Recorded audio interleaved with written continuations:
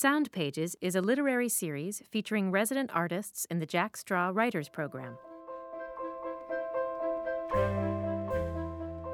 My grandfather used to say I should be a jockey since I am small. This is one of many comments that used to send me moping into the bushes behind the house.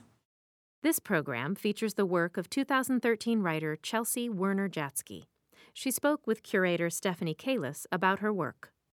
I want to go first and talk about the project that you proposed for Jack Straw and this intersection between song and writing and using song source. I'm using this Pixies song as source material, and it's just sort of something that got stuck in my head. And I just started thinking about how works derive from other works, and I thought it would be a lot of fun to look at how song structures can translate into narrative structures.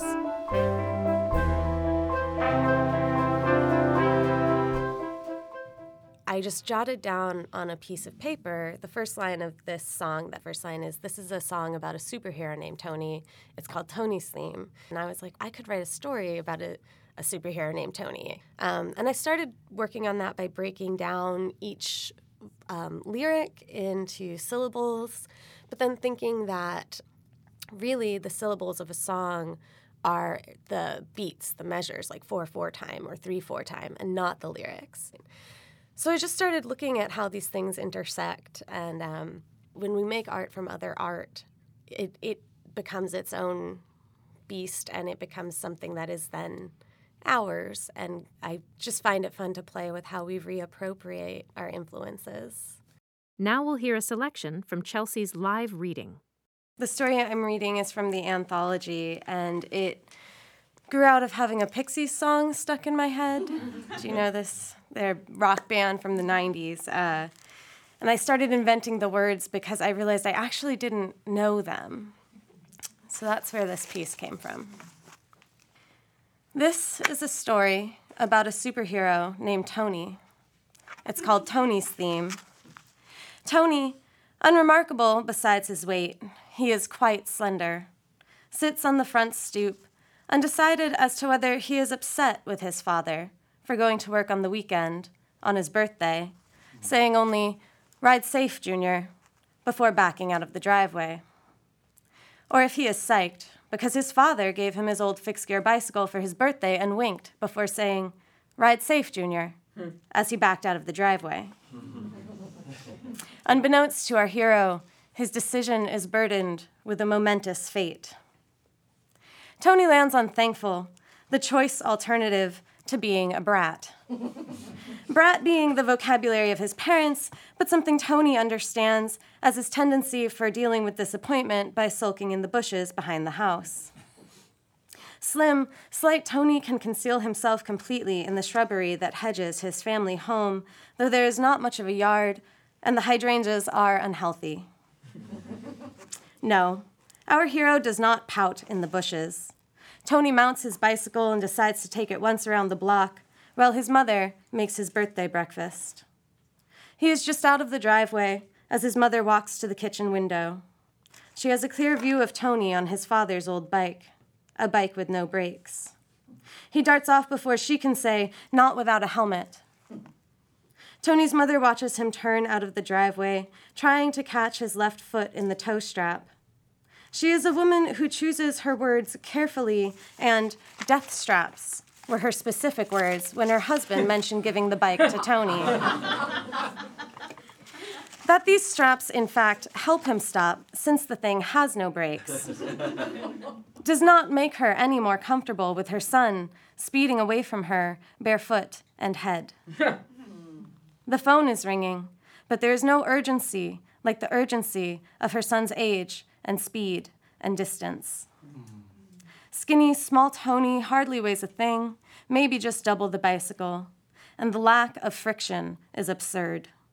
His knees are non-stop, and the card his father put in the spokes, a track bike card with a birthday cake on it, is moving so fast it's a blur of flame and frosting. This circle around the block comes with the kind of meaning that grabs the gut for emphasis, 1 part innocent, 2 parts imperative. Our hero, a teenager. Back in the driveway, balancing on his pedals, the top bar tucked between his kneecaps, the phone is ringing. His mother answers. He dismounts to see about the phone, likely for him, for his birthday. Inside, his mother speaks into the receiver and asks, "Tony?" and yells, "Tony?" and yells, "Tony!" again. "Tony, Tony, Tony."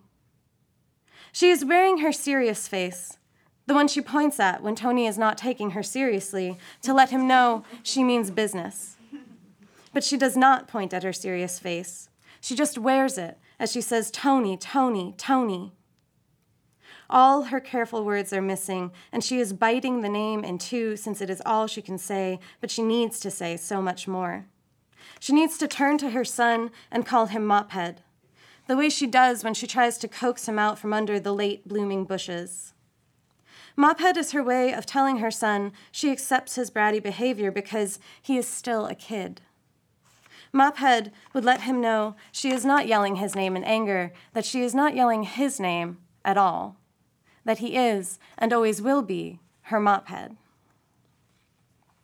The sound of Tony shouted so stokes the temptation to sneak off under the hydrangea bushes and hole up until Tony's mother comes to the backyard and yells for her Mophead, as if she doesn't know exactly where he is hiding, where he always hides. But Tony is over the bushes. No more Mophead for our unfortunate hero. Instead, he goes to the kitchen where his mother drops the phone on the counter, all limp fingers and rigid arm. She is facing the window, her hands still cocked up by her cheek where the phone was cradled, and he picks up the receiver. "Who's there?" He's feeling very big about himself, though he is, let's be honest, scrawny. "Who's this?" "I asked you first." "Tony?" The voice is familiar. "This is Officer Black. Is that you, Tony?" This is my story about becoming a superhero named Tony. I call it Tony's Theme.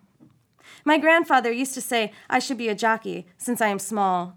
This is one of many comments that used to send me moping into the bushes behind the house. But no longer. Today, I am 13 and I have a sweet-ass bicycle. In the game of superpowers, it generally comes down to invisibility or flying. But on my bike, I am beyond these common powers. My tires barely touch the ground as I blast through the space-time continuum on my fixie.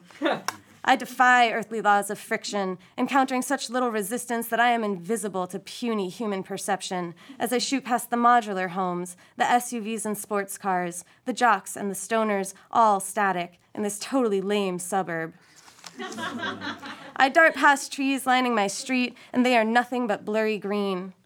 A car heading toward the ever-present drone of the freeway in the distance is stuck, frozen, in the time warp of my superior speed. Moving as fast as I am, the endless traffic is silenced.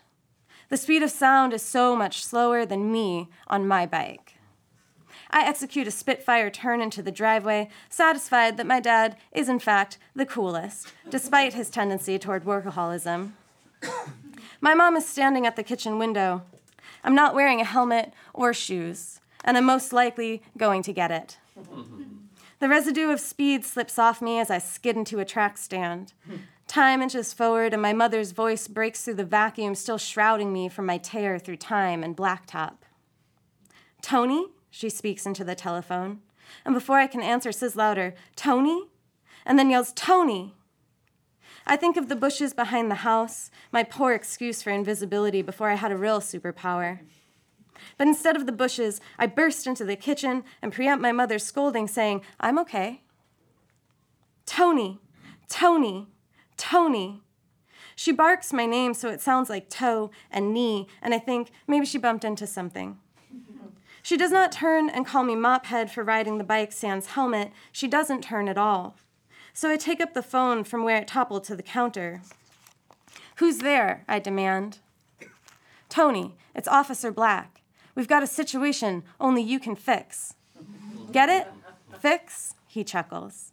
"Sorry, bad joke. Your father told me he was giving you the bike when you were big enough, and well, it took longer than expected. You are pretty small for your age." "That's enough," I interrupt. And Officer Black shuts the heck up.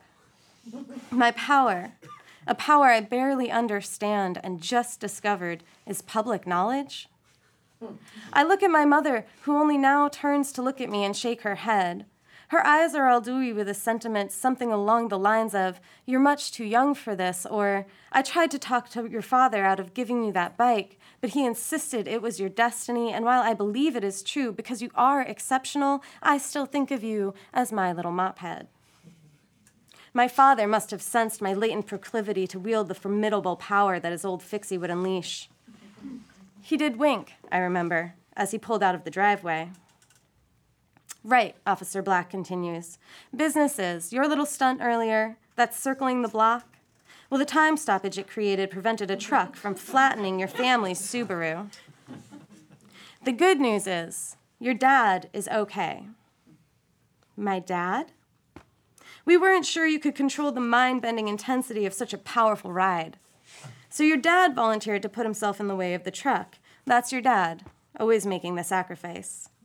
It's something he learned when he was small and used to ride that bike, Tony. You see, with great power comes great risk. Responsibility, I correct him. No, this is the real world, Tony, and you're going to have to take some risks if you accept your new role as a superhero henceforth. The first, believe me that your father went to stop that truck, just in case you didn't ride the bike and unlock the power therein. There was always the chance that you would go hide in the bushes instead, you were saying.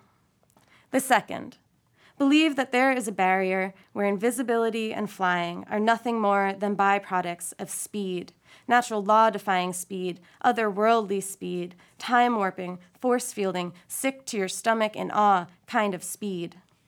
Only you can stop the 18-wheeler that is barreling through your neighborhood, some fat, drunk slob at the helm. But Officer Black, how can this? And what can I? My mother is still shaking her head as if I'm asking all the wrong questions. You're asking all the wrong questions, says Officer Black. There will be time to explain the laws of relativity broken by the singularly awesome velocity of your sweet-ass bicycle later. For now, ride, Tony, ride. Dear Mr. Santiago, thank you for your condolences and your concern. However, I have to say, screw you, Mr. Santiago. And believe you me, I deliberated for some time before landing on this particular insult in response to your letter. As you can tell from Tony's theme, the story you confiscated, Tony is struggling with my reaction to the news of his father's death. This has sparked the belief that Tony can stop time by riding his bike.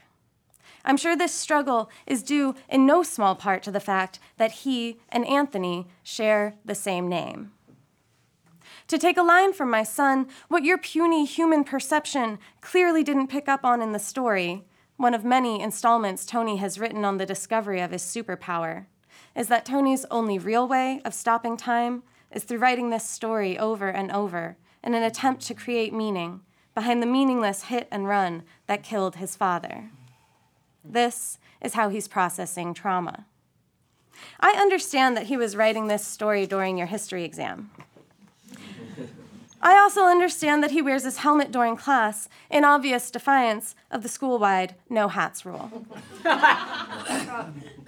But no, Mr. Santiago, I am not worried about the history test, nor am I worried about the kids calling my son another word for a feline because he wears his helmet 24 hours a day. Contrary to worry, my son's coping mechanism of developing a superpower he uses to save lives, rather than reverting to spending hours in our pitiful hydrangea bushes, is an encouraging sign. In fact, nothing is more encouraging to me than my boy Tony.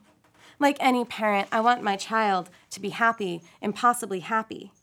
Being called a pejorative term for cowardly about his helmet by the other kids in school, that's normal stuff. The death of a father, not so much. One day, Tony will come up against the limits of his power, but until then, he will use loose leaf to save our tragic little town, birthday after birthday. Ultimately, we create our own histories, Mr. Santiago. So you can take your history test and shove it up your vulgar slang for female genitalia. Me, my son is, and always will be, my hero. I'm here to make sure he knows how much meaning there is in the world and to cheer him on as he makes his way through it. Tony, Tony, Tony.